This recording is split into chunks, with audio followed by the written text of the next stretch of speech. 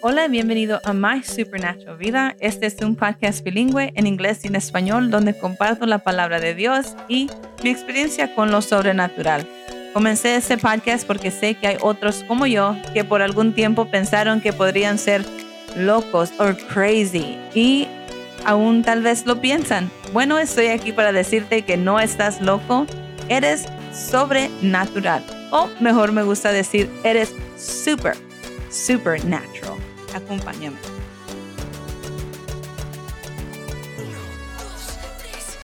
Se estima que entre 50 y el 80% de los adultos afirman tener pesadillas ocasionales y hasta el 50% de los niños de 3 a 6 años experimentan pesadillas tan graves que despiertan a sus padres. Además, alrededor de 40% de la población general sufre de parálisis del sueño. En este episodio vamos a hablar sobre las pesadillas, el parálisis nocturno, incluso la guerra espiritual y algo que se le conoce como el terror de la noche.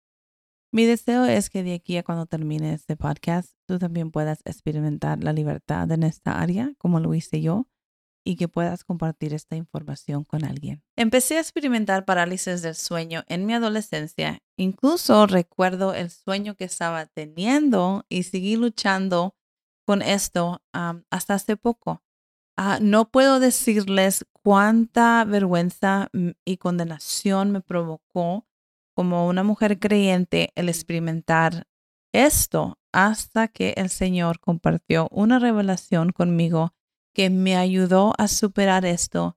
Y esto es lo que voy a compartir con ustedes hoy. Además de esto, tengo un bono para ustedes. Durante este episodio voy a estar traduciendo sueños que se me fueron mandados por amistades en el Facebook. Me da mucho gusto poder compartir esta parte de este don con ustedes. También me gustaría que ustedes puedan experimentar lo que significa redimir los sueños que son considerados pesadilla. La primera cosa que quiero compartir con ustedes sobre el temor de la noche es que es importante cambiar nuestra mentalidad, como uno ve las cosas por el lado espiritual, y eso a veces que tiene que cambiar. Yo pasé tanto tiempo preguntándome por qué me está pasando esto a mí y qué es eso. ¿Cómo puedo luchar contra este espíritu, contra este ataque? ¿Por qué? ¿Por qué? ¿Cómo? ¿Cómo? Eso fue continuamente lo que yo le preguntaba al Señor. Gracias a los libros cristianos, hay veces que no nos ayudan porque a veces esos libros se pueden considerar como libros cristianos de terror, que me hicieron enfocarme en la oscuridad en vez de dar la verdadera solución, que es la luz de Cristo. Había un imbalance y todavía lo existe, creo, un imbalance entre la oscuridad y la luz en estos libros, al menos los que yo he visto, y eso no me ayudaba. Yo necesitaba algo más grande, con más luz, porque lo que yo estaba experimentando era algo muy oscuro. La oscuridad no huye con la oscuridad. La oscuridad huye cuando se presenta la luz. Amén. Al final lo que me fui dando cuenta es que no importa lo que sea lo que sea, tiene que irse. Deja de culparte a ti mismo de que es tu culpa, o que tú lo dejaste entrar, o que tú abriste la puerta a los demonios, que tú le abriste la puerta a la oscuridad, que tú tienes un pecado que le dio permiso al enemigo a atacarte de noche con este demonio, etcétera.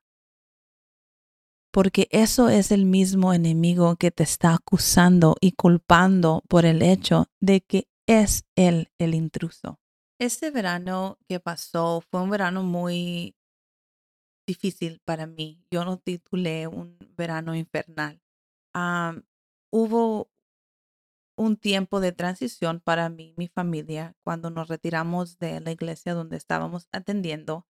Y yo tenía una teología muy diferente a la que tengo hoy. Y yo entendí que porque yo me había retirado de esa iglesia, yo me merecía cualquier ataque que el enemigo me lanzara. porque yo había creído la mentira de que si yo no estoy bajo el cuidado o la protección de un pastor o de una iglesia, que yo soy libre para ser atacada. Mentira, esa es una mentira del infierno. Por favor, no la crean. Ah, y yo creo que por esa causa el enemigo vio, como quien dice, caballo ensillado y se montó sin ser percibido cuando estaba yo pasando por esa temporada de transición. Tomó la oportunidad de que yo creí esa mentira para subirse a esa oportunidad y dame por encima. Amén. Pero se le acabó la peseta, como dice mi mamá. Hasta aquí llegó. Porque ¿cuántos saben que Dios va por delante de nosotros y siempre tiene un plan para rescatarnos de los planes del enemigo? Amén. Unas cosas que pasaron durante este verano que me dieron la hint, la clue, me dieron a saber que algo no estaba bien y esto no es normal. Claro que porque nunca había tenido algo tan intenso. Bueno, miento, sí, sí me ha pasado, pero era también durante otra temporada de transición y ese es otro episodio para otro día. Pero este verano lo que sucedió, que me dio esa clave a que algo aquí anda mal, es que me acuerdo, empezó con una noche que yo había tenido una batalla espiritual, como quien dice. En mi sueño dormida, am, yo estaba batallando con algo y estaba hablando en lenguas y estaba declarando versículos. Pero yo solo me acuerdo haberme despertado sudada, mi cuerpo mojado de haber sudado, como que si fuera regresado del gimnasio. Y cuando me desperté, estas palabras salieron de mi boca. La hechicería no la dejarás con vida. Y me quedé como, ¿por qué estoy diciendo eso? ¿Y por qué estoy sudada? No entiendo. Y entonces fue mi esposo el que me dijo que toda la noche había estado hablando en lenguas, estaba declarando versículos y no había dormido en paz toda la noche. Y la verdad es que yo no me acuerdo de nada de eso, solamente recuerdo cómo fue que me desperté. Además de eso, empezaron a suceder cosas medias locas en mi casa, cosas que no suelen suceder aquí jamás. Recuerdo que una noche sentí yo la presencia de alguien en mi casa, como cuando una bruja hace proyección astral. Si nunca has escuchado sobre ese tema, búscalo, lee de eso. Pero luego yo confirmé que fue muy probablemente eso lo que estaba pasando. Podía escucharlos y sentirlos caminando por mi casa, entrando a mi habitación, incluso sentándose en mi cama a mi lado. Yo vi y sentí am, algo sentarse al lado de mi cama, se sumió la cama y se movieron los cojines. Y yo me quedé, ok, what?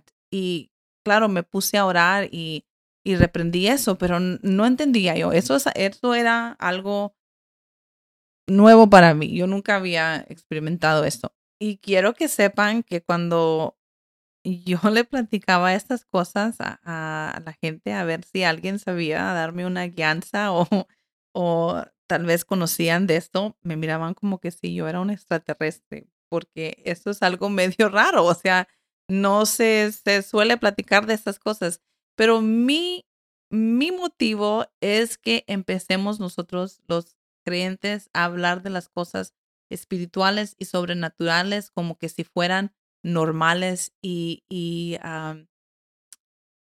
cualquier y común, porque somos primero que nada espíritu, ¿me entiendes? No dejar de tratarlas con la reverencia que se les merece, sino que dejar de tratar a los demás como que si fueran un extraterrestre o algo raro o algo extraño porque experimentan estas cosas. Quiero que sepas que hay más gente de lo que tú piensas que experimentan esas cosas a diario y que se callan o no hablan o no dicen nada porque tienen el temor de ser percibidos de esa manera. Anyway, no sé por qué me fui por ese lado. Particularmente, hubo un par de noches de parálisis del sueño que fueron horribles. Llegó el punto en que yo empezaba a esperar que me sucedieran estos ataques. De lo seguido que pasaban, yo empecé a percibir que ahí venía. Así es que me robaban el sueño, me robaban la noche y cuando por fin lograba dormir, quedarme dormida, ¡bam!, me atacaba. Y me fui dando cuenta ya después de que cuando uno pone nuestras expectativas en algo, que es lo que yo estaba haciendo cuando yo ya lo esperaba, es que ahí es donde es dirigida nuestra fe. Y cuando nuestra fe es tan poderosa como lo es, uno tiene que tener cuidado a dónde la diriges y qué es lo que estás esperando, porque eso es lo que se va a manifestar. Bueno, claro que ya me di después cuenta de eso ya después y no lo vuelvo a hacer, ¿ok? Pero hubo una noche que empecé yo a irritarme y enojarme por cómo esta cosa me seguía acosando. Por cierto, si aún no lo saben, la parálisis del sueño es un demonio. He escuchado a gentes llamarlo un incubo o un sucubo, pero esos son demonios muy particulares que para poderlo llamar de esa manera se tendrían que manifestar tendencias de un esposo o una esposa espiritual. Ya ustedes usen su imaginación qué significa eso, pero no lo voy a decir por el aire. Pero quiero que sepan también que el temor es simple y sencillamente es el espíritu de miedo, es el espíritu de terror. Salmo 91:5 usa la palabra pahat laila, que es el espanto nocturno. Los siguientes son mis propias opiniones sobre esto, así que por favor considere esto. Yo lo he estado considerando por mucho tiempo, lo he estado estudiando. Me aterrorizó a causa de eso, pero de eso salió la revelación que por fin me dio libertad. Amén. ¿Alguna vez has oído hablar de las mecánicas de defensa?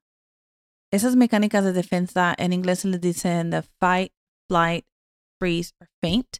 Y en español es el huir, el pelear, el congelarse o el desmayo. Esa es la característica de congelamiento, el freeze, que provoca el espanto o el pavor cuando uno está experimentando el parálisis nocturno. El espíritu, me voy a repetir de otra manera. El espíritu de terror se está manifestando a sí mismo. So, cuando tú sientes miedo es porque el espíritu de miedo, el espíritu de amor, tiene miedo. So, tú estás sintiendo lo que ese espíritu es por naturaleza. ¿Me entiende? El miedo provoca estas respuestas. Huir, pelear, congelarse o desmayarse. El parálisis es similar a uno estar en un estado congelado. So, cuando se manifiesta y tú te congelas como un, how they say deer in the headlights, como un venado en las luces de un carro. Así te quedas congelado. No puedes hacer nada. Mi opinión es que yo creo que cuando uno experimenta el parálisis nocturno, uno está experimentando una facet, un lado del espíritu de miedo. Así es que el espanto es un espíritu llamado Pahat Leila. Pahat es temor, Leila es noche. ¿Por qué de noche? Porque utiliza la cobertura de la oscuridad para esconderse, para que tú no lo percibas. ¿Qué me lleva al otro punto que quería hacer con ustedes? Es que yo me di cuenta una noche por medio de un sueño que se convirtió en una experiencia, que el espíritu ese es también cobarde porque se esconde y porque no te da la cara. Muchas veces yo he aguantado el miedo para poder verle la cara, pero nunca me la demuestra. Esta vez que tuve ese sueño y esa experiencia, el miedo se me fue. Tuve como un momento de valor y en vez de querer pelear esa cosa y poder sacar las palabras que a veces que solamente me sale Jesús o solamente me sale lenguas, en vez de todo eso, yo le dije, enséñame tu cara. Y ya nomás dije eso y ¡pum! Se fue. Volvió la luz a mi cuarto, volvió la paz, volvió todo. Y ese fue el momento donde yo me di cuenta que el temor, este espíritu de temor, espíritu de miedo o espanto, como usted lo quiera llamar, es el mismo, que ese espíritu es un cobarde. Así es que todo lo que es la definición del miedo, ese espíritu lo es. Lo digo para que tú vayas sabiendo de este momento que uno no le tiene que tener miedo al miedo. El miedo te tiene miedo a ti. Amén. Interrumpo el episodio de hoy para traducir 2 sueños que fueron mandados al show de parte de Ingrid Estrada, nuestra amiga en Facebook. Ingrid, voy a leer tu sueño y luego te voy a dar la interpretación. Tú tienes el poder de decir, no, eso no resuena conmigo y echarlo a un lado. Aquí va. El primer sueño dice, Cheyenne, la esposa de Joaquín, entró y caminaba a mi cuarto. Me asustó porque yo estaba acostada en mi cama, pero ella llevaba un aura gloriosa alrededor de ella. Detrás de ella estaban 3 niños de las edades 3 a 5. Eran 3 morenitos con camisetas blancas y jean shorts. Tenían una sonrisa, un gozo contagioso. Sentí una gran paz. Los niños empezaron a brincar en mi cama. Cheyenne se dio la vuelta y se fue. Ella los dejó conmigo. Yo me puse a reír y dije, ¿por qué me los dejó? ¿Por qué no se los llevó con ella? Pero me sentí mejor. Esto es lo que tengo para ti. Toma lo que dé testimonio a tu espíritu y tira lo que no, ¿ok? Siento que tu amiga Cheyenne lleva 3 unciones diferentes que son suyas desde el nacimiento y que el Espíritu Santo te está impartiendo esas unciones a través de ella. Es posible que ya hayas comenzado a experimentar el desarrollo de estas unciones en tu propia vida, pero también siento que dentro de los próximos 3 a 5 años estarás caminando en la completa manifestación de estas unciones.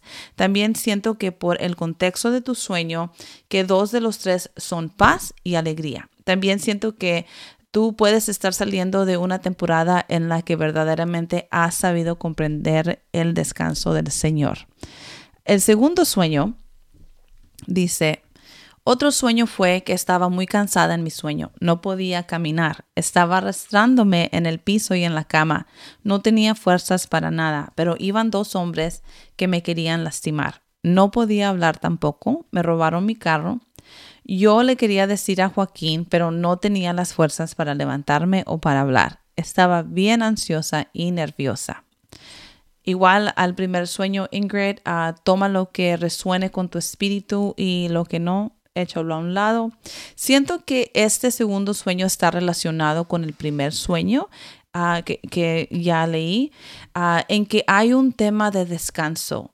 En uno estás descansando y en el otro estás exhaustada. Escuché el versículo de la escritura que dice, venid a mí todos los que estáis trabajados y cargados, y yo os haré descansar. También siento que el Señor está liberando sobre ti una mayor libertad de expresión, donde puedes haber sentido que las palabras eran difíciles de pronunciar o que no fluían bien. Ahora fluirán libremente y en una manera hermosa. Que será como música para los oídos de aquellos que las escuchen. Espero y estas 2 interpretaciones hayan resonado contigo y que te hayan bendecido. Adiós. Ok, le seguimos. El mismo Salmo 91 nos asegura lo siguiente. Porque has puesto al Señor, que es mi refugio, al Altísimo por tu habitación. No te sucederá ningún mal, ni plaga se acercará a tu morada, pues Él dará órdenes a sus ángeles acerca de ti, para que te guarden en todos tus caminos. En sus mantos te llevarán, para que tu pie no tropiece en piedra. Sobre el león y la cobra pisarás.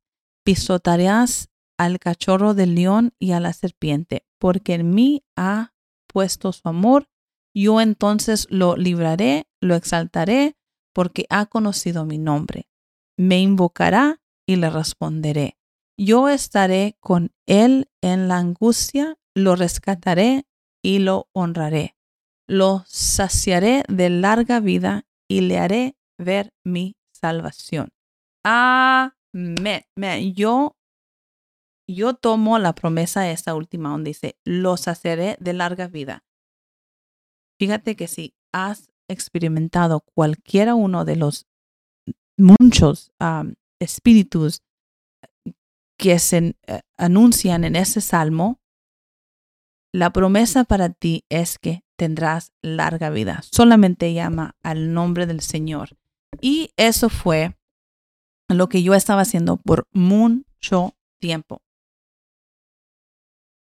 Pero llegó un momento, creo que por lo mismo de que yo ya había crecido mucho en el espíritu, yo ya sabía muchas más otras cosas, llegó un momento de evolución donde las oraciones de antes ya no eran lo mismo, ya no daban los mismos resultados. Y creo que por eso mismo Dios utilizó esto para ayudarme a crecer. Él no lo mandó, Él no lo hizo que me pasara, sino que Él a medio de esto me dio ¿cómo se dice? Las armas para poder crecer y para poder yo defenderme. Pero nuestra boca es la arma más grande, mejor que uno puede utilizar.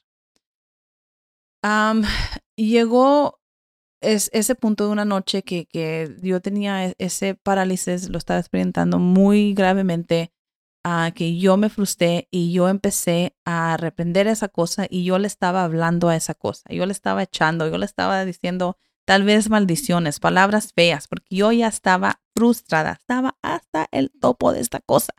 Y me estaba dando cuenta que ya simplemente llamar el nombre de Jesús no respondía, o respondía y otra vez y otra vez. Y, oh, Dios mío, ok, ¿qué voy a hacer?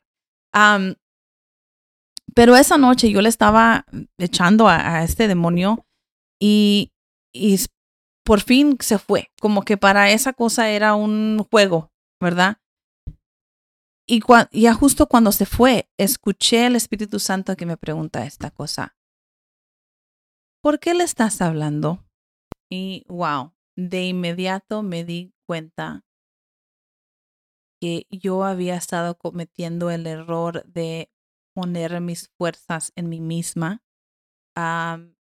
y no dárselas a él, no darle la oportunidad a mis ángeles que ellos respondieran por mí. El Salmo 91 nos dice que él mandará a sus ángeles sobre nosotros. Y también yo percibí esa noche, en ese momento, que estaba un ángel al lado de mi cama, solamente ahí, estacionado, parado, haciendo nada.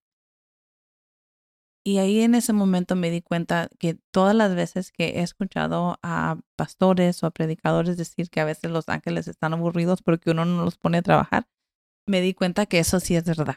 Se me hizo clic en la cabeza. Wow, espera, si mi ayuda viene del Señor, entonces no debo de hablarle yo al demonio, debo de pedir socorro al Señor y ya Él se encarga de cómo se me va a ayudar, ¿verdad?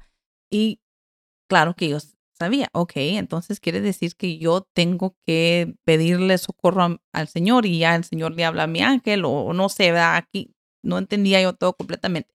Pero me volví a dormir y ¡pam! Me volvió a pasar. Sino que esta vez fue diferente, porque cuando me volvió a pasar, yo le pedí socorro al ángel que estaba ahí parado y lo único que me salió a decir fue, help me, ayúdame.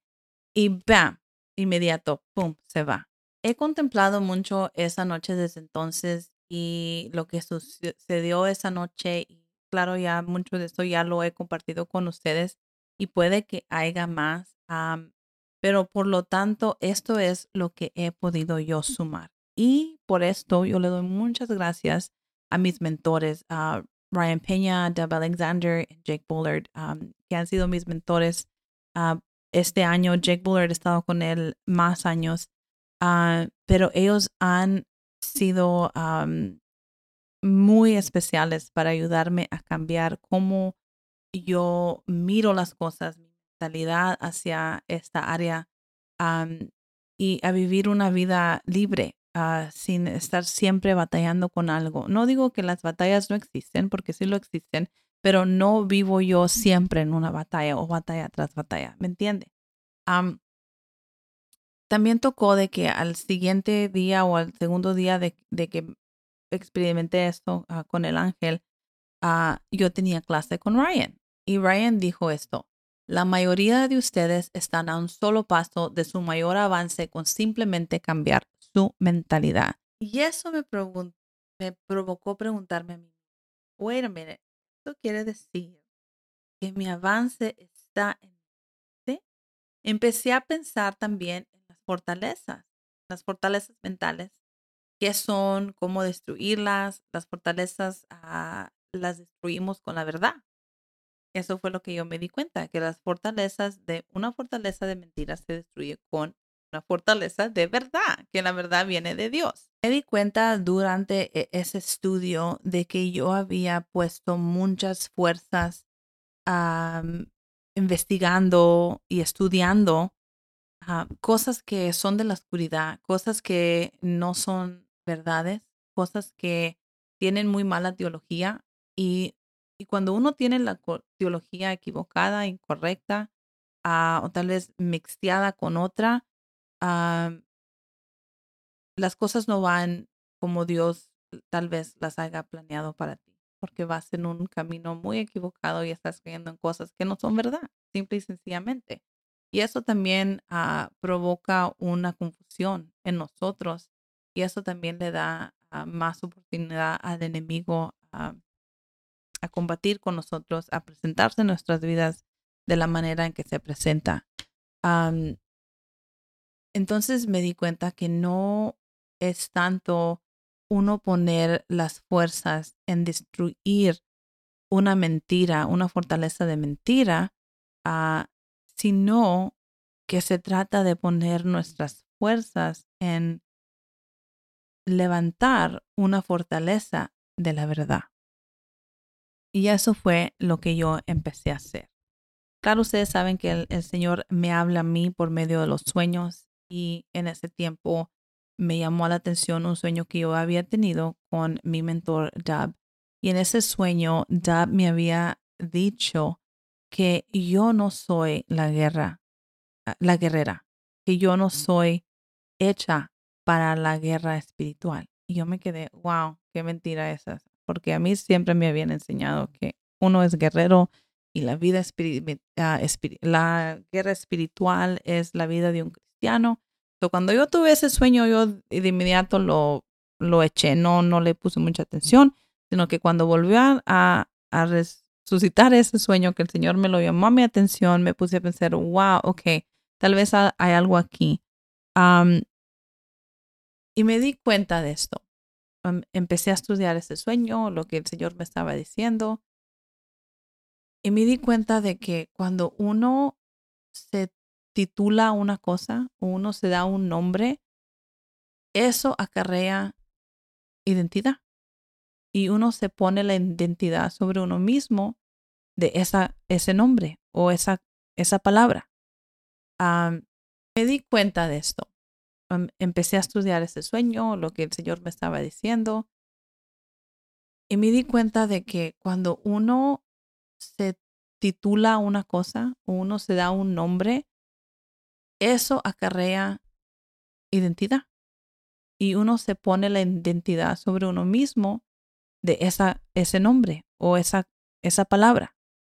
Am, y muchos de nosotros que somos creyentes, y yo sé que unos van a tener un problema recibiendo esta cosa, pero lo digo con mi corazón en un lugar bueno, y no lo digo para causar nada de mal, pero fue lo que me ayudó a mí, es esta verdad. Es de que uno no es el ejército de Dios. Jehová de los ejércitos, leemos de él en el Salmo 24:10. El Salmo dice, ¿quién es este Rey de la gloria? Señor de los ejércitos. Es él el Rey de la gloria. Entonces, ¿quiénes son los ejércitos? Si uno no lo es, ¿quién es? Son los ángeles. Tú has sido nombrado hijo, rey, padre, hija, reina, madre.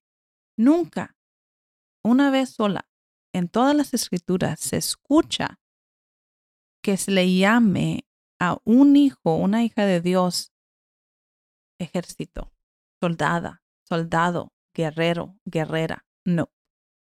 Yo sé que estás pensando, oye, pero David era guerrero, porque en el contexto histórico es que en esos tiempos era una expectativa que los reyes iban al campo con los ejércitos y eran parte del ejército de su país. Pero desde la fundación del mundo, el propósito de David fue ser rey y eso fue lo que David hizo al final de todo, ¿verdad? Y también, además, después de la cruz, nunca se vuelve a ver eso. Para mí fue muy importante poder comprender esta realidad, porque cuando uno escucha la palabra guerra espiritual o uno se pone el nombre de guerrera, nos ponemos en medio de la batalla y luchamos por la victoria cuando ya la victoria se ha ganado por Cristo.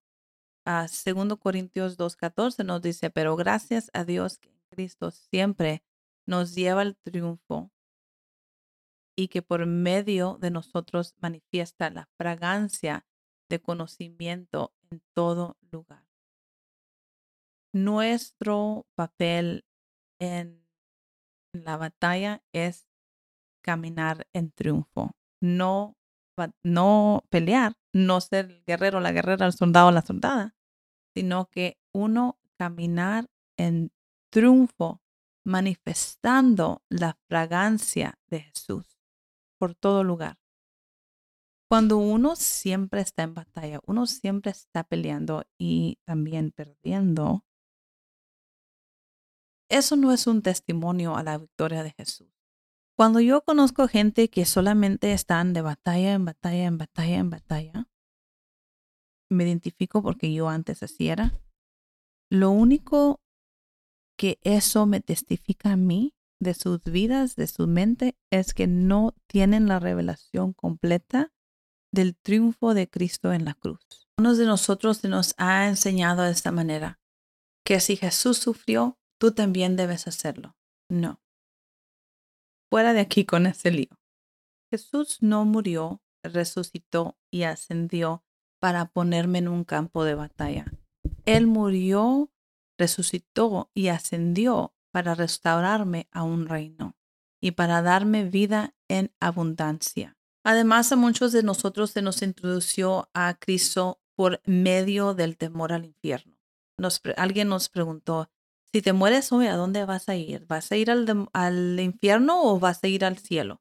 Claro que nadie quiere ir al infierno, naturalmente vas a decir, pues yo prefiero ir al cielo. Y claro, ¿qué significa?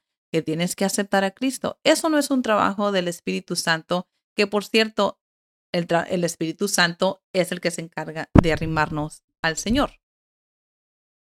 Lo que tú acabas de hacer, si tú haces eso o conoces algo, lo que acaba de suceder con esa interacción es de que has introducido a alguien por tu propio poder, primero que nada, y segundo, por a medio del miedo. Y Jesús, Dios, el Espíritu Santo, no son miedo, son amor. Amén. Así es que si estás pensando, no, es que yo soy cristiano y me toca sufrir. Ok, no digo que el sufrimiento no existe. Yo sé que el sufrimiento sí lo existe y uno pasa por cosas a veces. No lo niego. Claro, a mí también me pasa. A todos nos pasa. Pero primero Pedro 5:10 dice, y después de que hayan sufrido un poco tiempo. Así es que no estamos destinados a ir de sufrimiento en sufrimiento, de batalla en batalla, guerra en guerra y esto y lo otro. Cada rato siempre hay un problema. No. Me repito, no digo que no suceda, pero es momentáneo. Momentáneo. Pablo nos dice que vamos de gloria en gloria y yo prefiero ir de gloria en gloria que en sufrimiento. Segundo Corintios 3:18 dice, por tanto, nosotros todos, mirando a cara descubierta, como en un espejo la gloria del Señor, somos transformados de gloria en gloria en la misma imagen, como por el Espíritu Santo. Es parte de tu identidad ser glorioso, ir de gloria en gloria, porque así es como tú representas a tu Padre Celestial. Amén. Así es que si siempre estás en una batalla, es preciso que te preguntes, ¿qué mentira has creído? ¿Qué fortaleza de mentira está viviendo ahorita en tu mente? ¿Y qué es la verdad que necesitas para derrumbarla?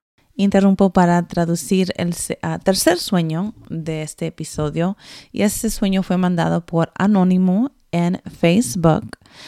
El sueño es el siguiente. Pequeñas serpientes de cascabel de tamaño mediano entraron a la casa por el techo de la cocina y se me estaban lanzando. Maté a 2, pero no pude encontrar una de ellas, una más pequeña. Querían morder a mi esposa. Ok. Igual digo aquí que tomes lo que dé testimonio a tu espíritu y lo que no dé testimonio a tu espíritu. Puedes echarlo a un lado. Este sueño es uno de los tipos de sueño que requieren ser redimidos. Esto es solamente para que ustedes entiendan que están escuchando el tipo de sueño que es.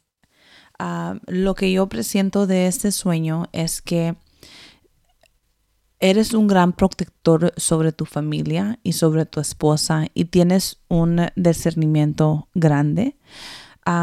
Así que el Señor ya te ha revelado, es lo que yo siento, que el Señor ya te ha revelado 2 verdades para aplastar las mentiras del enemigo que estaban acusando o causando conflictos y desacuerdos en tu familia con la intención de dañar a tu matrimonio.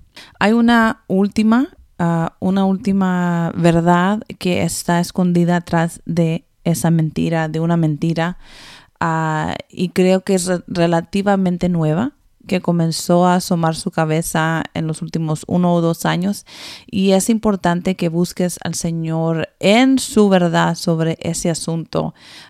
Pero yo presiento que es algo que tú sabes, solamente está de pensar qué es esa cosa que cuando mi esposa y yo nos juntamos o hablamos o discutimos, qué es esa cosa que constantemente acusa o causa conflictos o desacuerdos entre ella y yo, y qué es la verdad de esa cosa que dice Dios, no lo que dice el enemigo, pero qué es lo que dice Dios sobre esta situación cada vez que sucede. Y quiero decirte que el Señor tiene una verdad más grande para extinguir esa mentira. También presiento que tu matrimonio es una unión que Dios reunió para alimentar a muchos, ya sea alimento físico o alimento espiritual, y es para aquellos que tienen hambre de la verdad.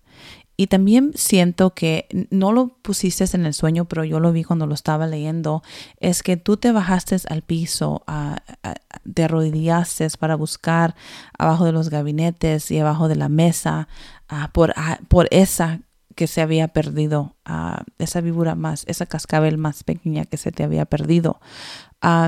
Y yo presiento que por eso, no lo pusiste, pero proféticamente yo lo estoy viendo. Y por eso mismo yo presiento que la clave, la llave que te va a ayudar a acabar con esa última cosa, esa última mentira, es que te presentes al Señor de una manera humilde, y también que que te comportes humildemente cuando esa cosa se levante contra ustedes. Cuando ustedes estén discutiendo y esa cosa se levante, tu posición es una posición de humildad y eso es lo que te va a ayudar a acabar con eso una vez por todas. Amén. Hoy puedo decirles con mucha confianza, con mucho valor y con mucho gusto de que soy libre del parálisis nocturno, del temor, del miedo, todo eso. Yo antes le tenía miedo ir al baño sin prender las luces. Y ahora yo puedo ir y andar por toda mi casa en la oscuridad. Claro, a veces me tropiezo, ¿verdad? Pero eso no tiene nada que ver con el diablo. Um, yo soy libre en estos momentos, gracias a esta verdad que me ayudó. Puedo decir que yo tengo mis esperanzas en que el Señor me va a ayudar en mis momentos difíciles. Tengo la esperanza de que hay, aunque sea un ángel, cuidando por mí. Hebreos, creo que es 1.14, Hebreos 1.14 nos dice, no son todos espíritus ministradores enviados para servicio a favor de los que serán herederos de la salvación. ¿Eres tú heredero de la salvación? Espero que sí. Puedes decir con confianza que hay espíritus ministradores, que son ángeles, cuidando de ti. Y eso es algo que yo confío. Y yo sé que hay diferentes opiniones, diferente gente cree diferentes cosas. Esto no es su opinión, esto es verdad, está escrito en las escrituras y es lo que comparto yo con usted. Además de esto, quiero también compartir con ustedes otras cosas practicales para poder vencer el miedo y para poder renovar su mente. La primera cosa es, quiero yo recomendar que escuchen canciones de adoración con una teología que es correcta, porque muchas de ellas están mal, tienen la teología mal. Y es difícil ser renovados en nuestras mentes cuando escuchamos cosas que son incorrectas, especialmente cuando esas cosas son incorrectas sobre la naturaleza de nuestro Padre Celestial. Muchos de nosotros pensamos que escuchar algo incorrecto es escuchar música secular. La música secular tal vez no tenga teología, pero no tiene teología incorrecta, simplemente no tiene. Que yo he conocido, que yo he escuchado antes, escuchaba antes, tenían la teología muy, muy mal, especialmente cuando se trataba del Espíritu Santo. A veces que las canciones ruegan que el Espíritu Santo venga y el Espíritu está aquí, el Espíritu ya está aquí en ti. Y si estás al lado de otro creyente, está ahí con él. El Espíritu llegó antes que llegaras tú, está en todos lugares. Entonces no se trata de llamar que el Espíritu venga, se trata de el Espíritu muévete. Espíritu muévete, ayúdame a moverme para yo diseminar lo que me has dado, ¿verdad? Pero otra cosa que nos ayuda en esto son las declaraciones y los decretos. Yo lo miro de esta manera. La oración es una petición, uno está pidiendo algo que tal vez no tienes todavía o no lo has captado o no es tuyo aún. Pero las declaraciones y los decretos se tratan de algo que ya nos pertenece, algo que ya tenemos, algo que Dios ya nos ha dado. Y simplemente se trata de declarar la verdad. Se trata de invocar la verdad. Así es que uno tiene que empezar a hacer esas cosas para que la atmósfera cambie, para que el reino se mueva, para que las cosas empiecen a fluir a nuestro favor. Es la traducción de una variedad de palabras hebreas y griegas en el Antiguo Testamento y en el Nuevo Testamento que aparentemente tienen el significado uniforme de dar a conocer y establecer. Un ejemplo de esto es cuando vas a TSA en el aeropuerto y les entregas tu identificación y les haces saber lo que tienes en tu equipaje. Esa es una declaración. Con las declaraciones estás poniendo a la atmósfera sobre aviso de quién eres tú y qué es lo que llevas.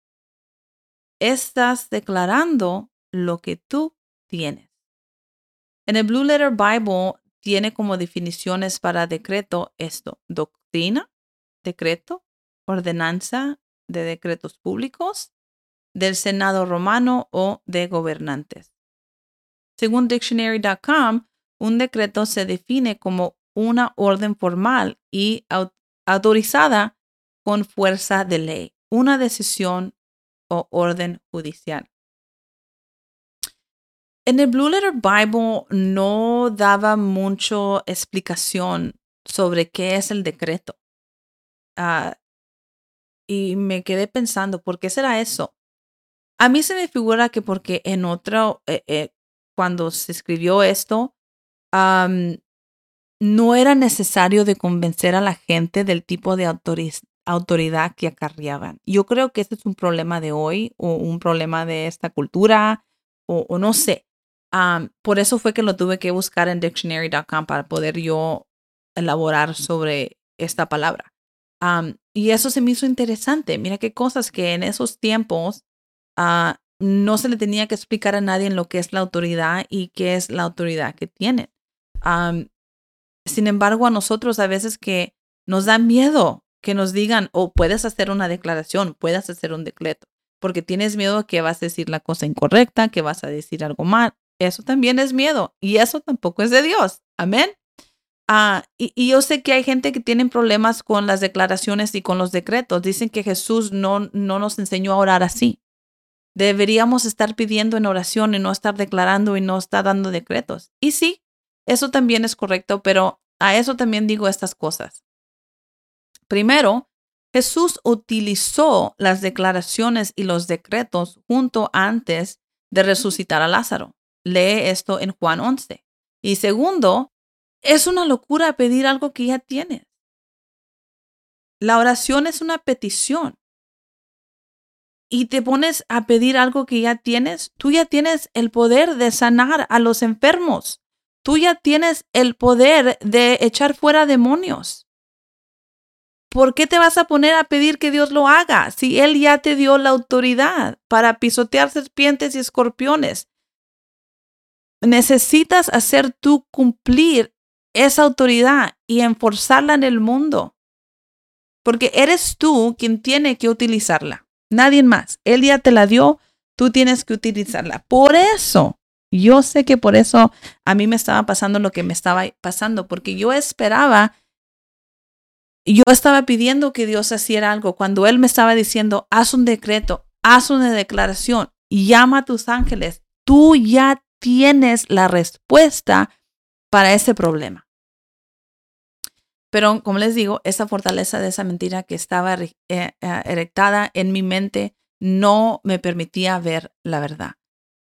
Quiero yo que en este día ustedes sean libres de eso, que ustedes puedan ver en este instante quiénes son, su identidad, la autoridad que Dios les ha dado, que Cristo murió para darles y que ustedes han sido reestablecidos a un reino y que tomen su lugar como reyes, como reinas en el reino y empiecen a esforzar dominio sobre sus hogares, sobre ustedes mismos, sobre sus trabajos, todo lo que Dios les ha dado a ustedes para poder acarrear y para ese lugar de influencia que Dios les ha dado, ustedes puedan ir a ese lugar, mostrarse a ese lugar y presentarse con autoridad y con poder que Dios se les ha dado.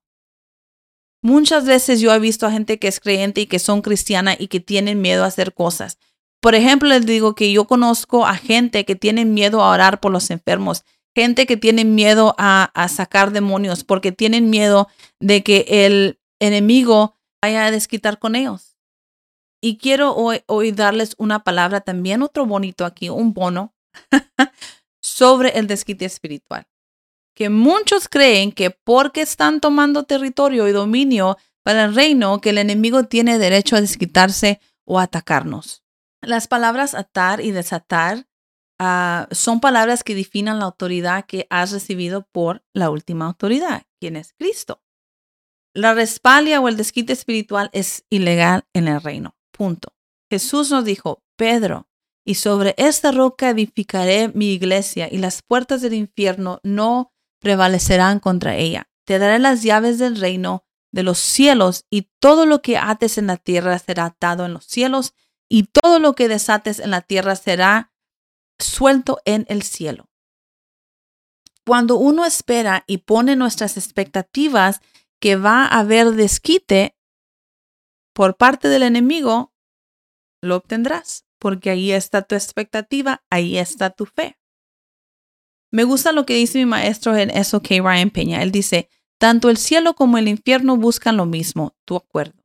Si tú estás de acuerdo de que el desquite espiritual es tu porción, es lo que te toca a ti por orar por los enfermos, por orar por tus amistades, por echar fuera demonios, eso es lo que vas a recibir. Pero si tú pones tu fe en lo que es la verdad, que se te ha dado autoridad de hacer estas cosas, entonces el desquite espiritual no tiene lugar en tu vida, o contra ti o contra tu familia.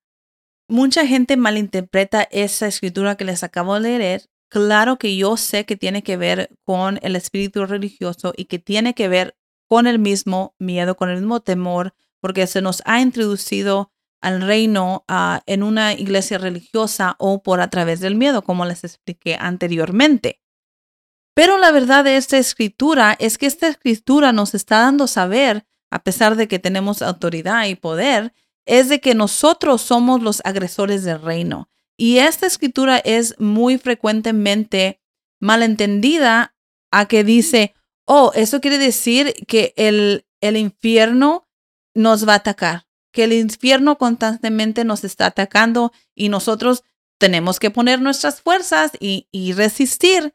No. Aquí lo que dice es que le toca al infierno resistir las fuerzas tuyas porque tú eres el agresor del reino. La autoridad se te ha dado a ti. Tú tienes permiso de avanzar el reino. Así que si alguien tiene que tener miedo aquí, es el enemigo y no tú. Amén.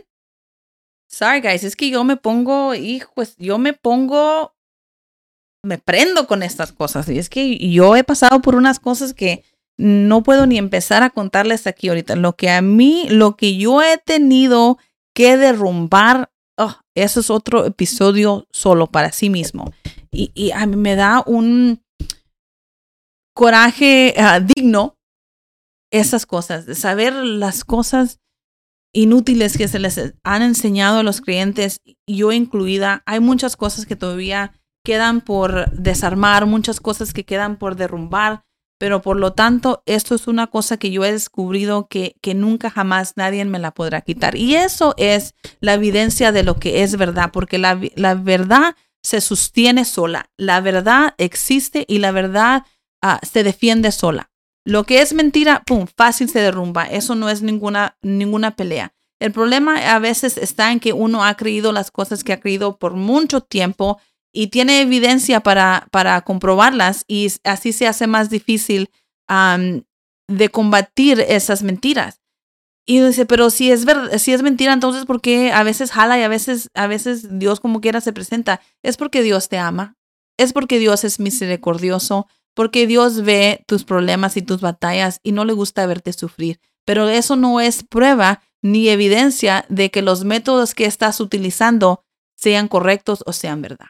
Bueno, ahora quiero seguir con la parte de las pesadillas, que las pesadillas son del enemigo, punto. El miedo y el terror no son de Dios. Así es que las pesadillas se pueden descontar como si fueran de Dios. Eso no es de Dios. Sueños lindos, sueños bonitos, sueños dulces, esos sí son de Dios. Sueños de identidad, de dirección, esos sí son de Dios. Hay tantos temas de sueños que son de Dios. Pero en particular las pesadillas no vienen de Él. Cuando tengas una pesadilla, nos tenemos que preguntar esta cosa. ¿Qué está robando el enemigo? ¿Qué está matando el enemigo? ¿O qué está destruyendo? En este sueño, ¿qué es lo que se está robando, matando, destruyendo? Porque nos dice la palabra en Juan 10:10, creo que es Juan 10:10. I'm sorry si me lo agarré equivocado, pero la palabra dice, el ladrón solo viene para robar y matar y destruir. Yo he venido para que tengan vida y para que la tengan en abundancia. Lo que le pertenece al enemigo es robar, matar y destruir. Si en la pesadilla existen estas cosas, entonces te toca preguntar, ¿por qué? Esto que él está robando, matando y destruyendo. Y ya que tengas la respuesta de esto, Podrás obtener información, la estrategia y pedirle a Dios sabiduría para aplicar lo que has aprendido de los planes del enemigo. Yo sé lo que dice el enemigo y los planes de él para mí, pero Señor, ¿qué dices tú sobre esto? ¿Cuáles son tus planes? Uno tiene que resistir la urgencia que a veces se percibe sobre las pesadillas, porque a veces que nos hacen que hablemos muy pronto o empecemos a dar traducción muy pronto y tal vez la agarremos equivocada. Por la misma naturaleza de lo que es una pesadilla, uno a veces responde de esa manera, pero uno tiene que resistir esa fuerza y no empezar a traducir una pesadilla predicando los planes del enemigo para tu vida en vez de predicar los planes que son del Señor para ti. Por eso es importante preguntar, Señor, ¿qué dices tú sobre esto? ¿Cuáles son tus planes? Amén.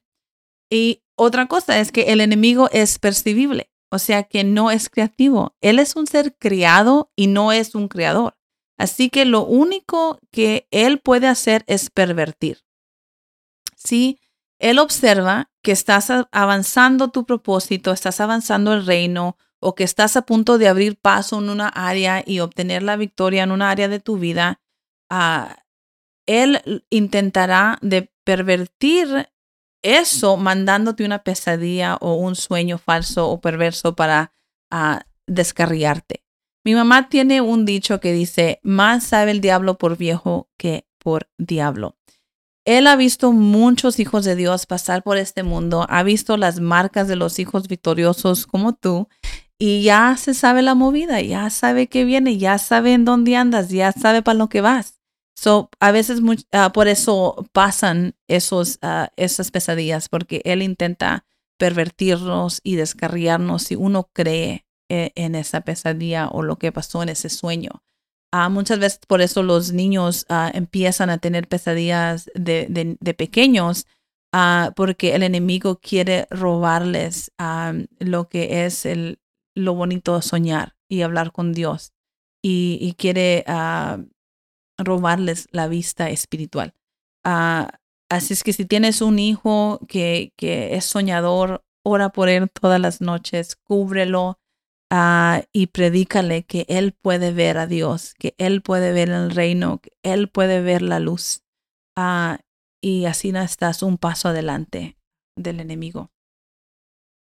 Ahora que conoces los planes del enemigo con la información que has sacado de una pesadilla, como ya les dije, no profetices los planes de él. Profetiza los planes de Dios. Habla vida a esa situación. Profetiza a esa persona que te ha contado una pesadilla o a ti mismo si la pesadilla es tuya.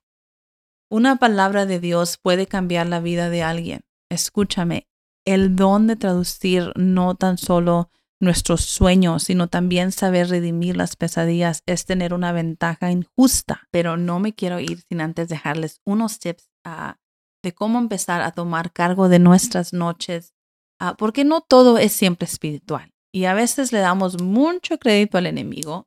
Claro, lo que yo les platiqué, eso pasó, eso fue real y sí fue comprobado ser espiritual, pero no siempre lo es. Tal vez usted estés confrontando unas cosas que no son espirituales, que son más naturales. Y para eso quiero darte unos tips hoy prácticos que tú puedas usar.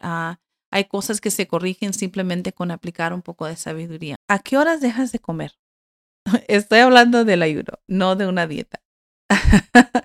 ¿Cuándo dejas de comer? ¿A qué horas del día? Si tú estás experimentando cosas en la noche, malos sueños, no duermes bien, eres interrumpido en el sueño y ya fue mucho, ¿verdad? Pregúntate esto, ¿a qué horas dejo de comer? Me voy a dormir con el estómago lleno. Y no es porque yo les quiera dar cosas de la dieta ni nada de eso, no, y tampoco no hay condenación si esa es tu rutina y así una pasan. Pero te recomiendo dejar de comer temprano, acabar de comer 3, 4 horas antes de ir a dormir. Ya tú experimenta con cuál te sientes mejor. Y eso es porque la digestión es un trabajo muy grande para nuestro sistema.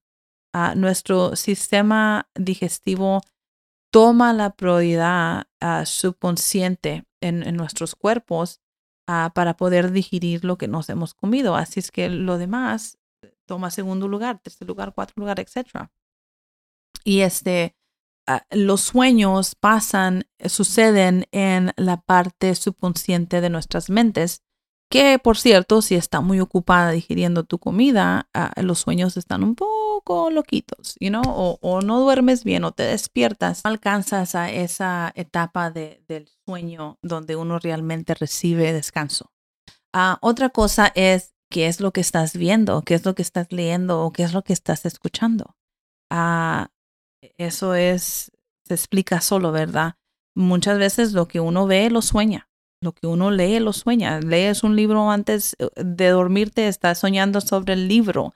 O si estás escuchando música que tiene la frecuencia muy alta o la frecuencia en otro nivel, te puede despertar en vez de ponerte en un estado de descanso.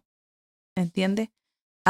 Y otra cosa es, quiero darles solamente una breve palabra sobre la melatonina. El descanso nocturno, bueno, primero que nada, la melatonina es como un medicamento natural que la gente a veces toma para poder dormirse más fácilmente. Eso es algo que yo también un tiempo lo usé, pero me di cuenta que me estaba causando malos sueños, pesadillas. Y sí lo busqué y estudié sobre eso y sí hay casos en que gente reporta haber tenido pesadillas después de haber tomado melatonina. Melatonina. Oh, es tan difícil decirla para mí.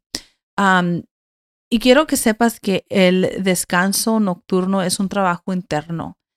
Sé que a veces se necesitan medicamentos y suplementos, pero si puedes evitarlo, haz el trabajo interno de cuidar de tus noches y poder dormir a gusto, ah, ah, ejercitando una de las cosas que ya sugerí.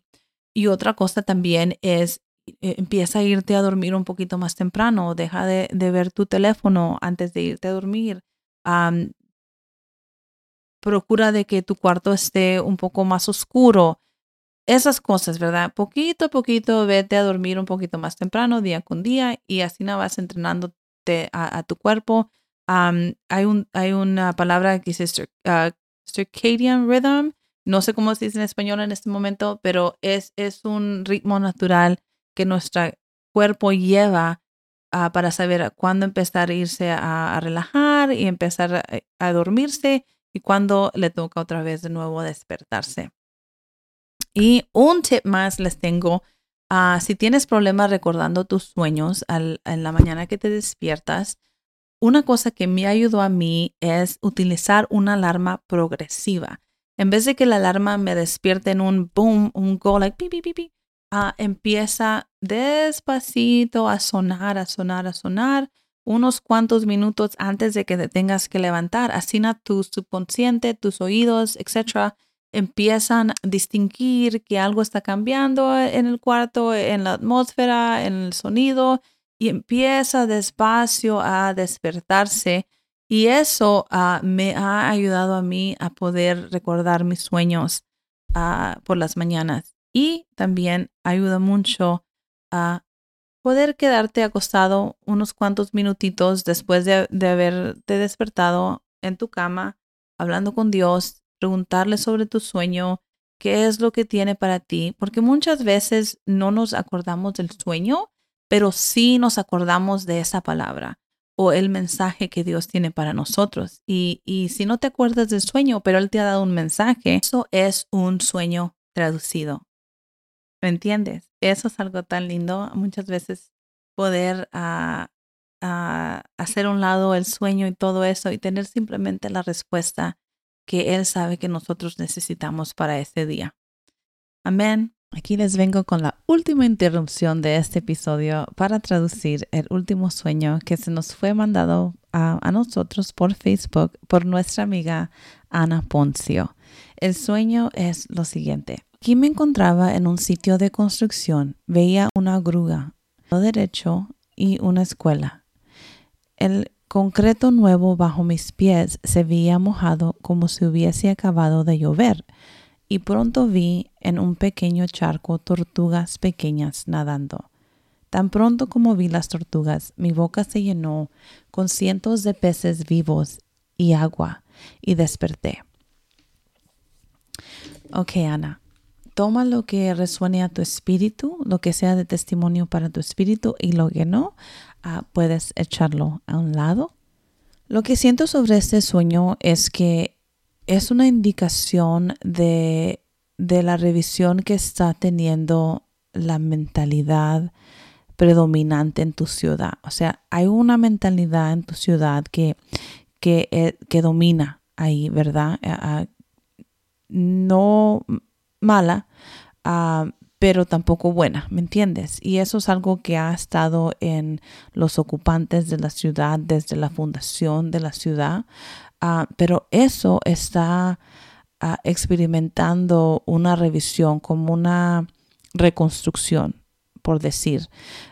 Y siento que tal vez has estado hablando sobre tu ciudad, predicando sobre tu ciudad, declarando y haciendo decretos sobre tu ciudad, y eso es lo que ha causado este movimiento.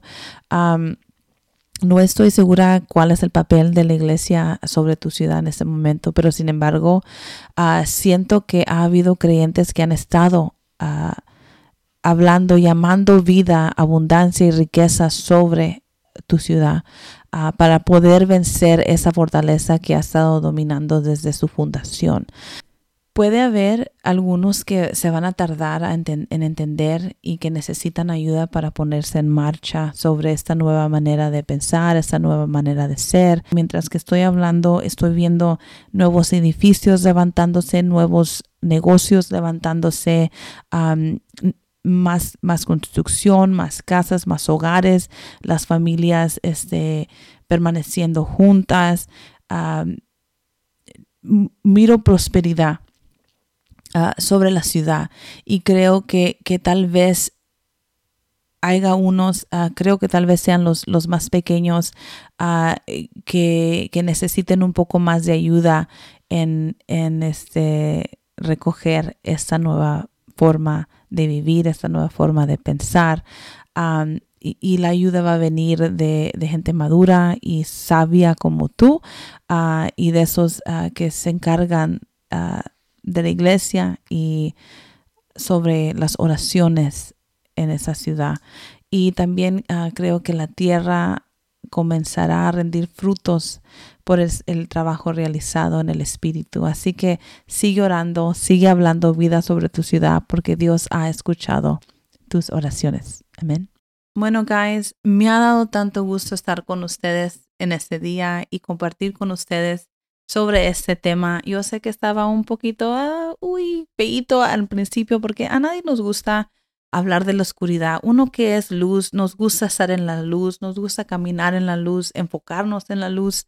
No es mi tema favorito hablar de estas cosas, pero yo sé que hay alguien que le ayude este mensaje y que necesite este tipo de paso para poder caminar en victoria en esta área de sus vidas y poder recuperar sus sueños, la noche, el descanso y el valor y la alegría, el gozo de poder dormir con Dios y soñar dulces sueños que vienen directo de su corazón. Antes de cerrar el episodio de hoy, quisiera recapitular con ustedes qué fue lo que cubrimos hoy. Hoy hablamos acerca de vencer el terror de la noche, confiando en que el Señor ha dado a sus ángeles cargo sobre nosotros, y que a través de nuestro reconocimiento de ellos y mediante el uso de nuestros decretos y declaraciones, ellos se interpondrán para defendernos de cualquier cosa, de cualquier demonio, para incluir el terror de la noche y de todos los demás demonios mencionados en el Salmo 91. Además, también cubrimos verdad para ayudarnos a mantenernos libres y eliminar la fortaleza del miedo, del terror que existe en nuestra mente y en nuestro corazón. Es importante que nos enfoquemos en la verdad del amor de Dios para que esa fortaleza sea erigida en nuestros corazones y mentes en vez de la mentira, que debemos de tener miedo, que debemos de tener terror, que debemos esperar batalla, que debemos esperar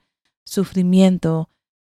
Esa es una mentira que solamente se sobreviene conociendo la verdad de quién es Dios en nuestras vidas, quién es nuestro Padre Celestial, quién es el Espíritu Santo, quién es Jesús y todo lo que nos ha dado, todo lo que nos pertenece a nosotros como hijos y hijas en el reino, como hijos y hijas de Dios.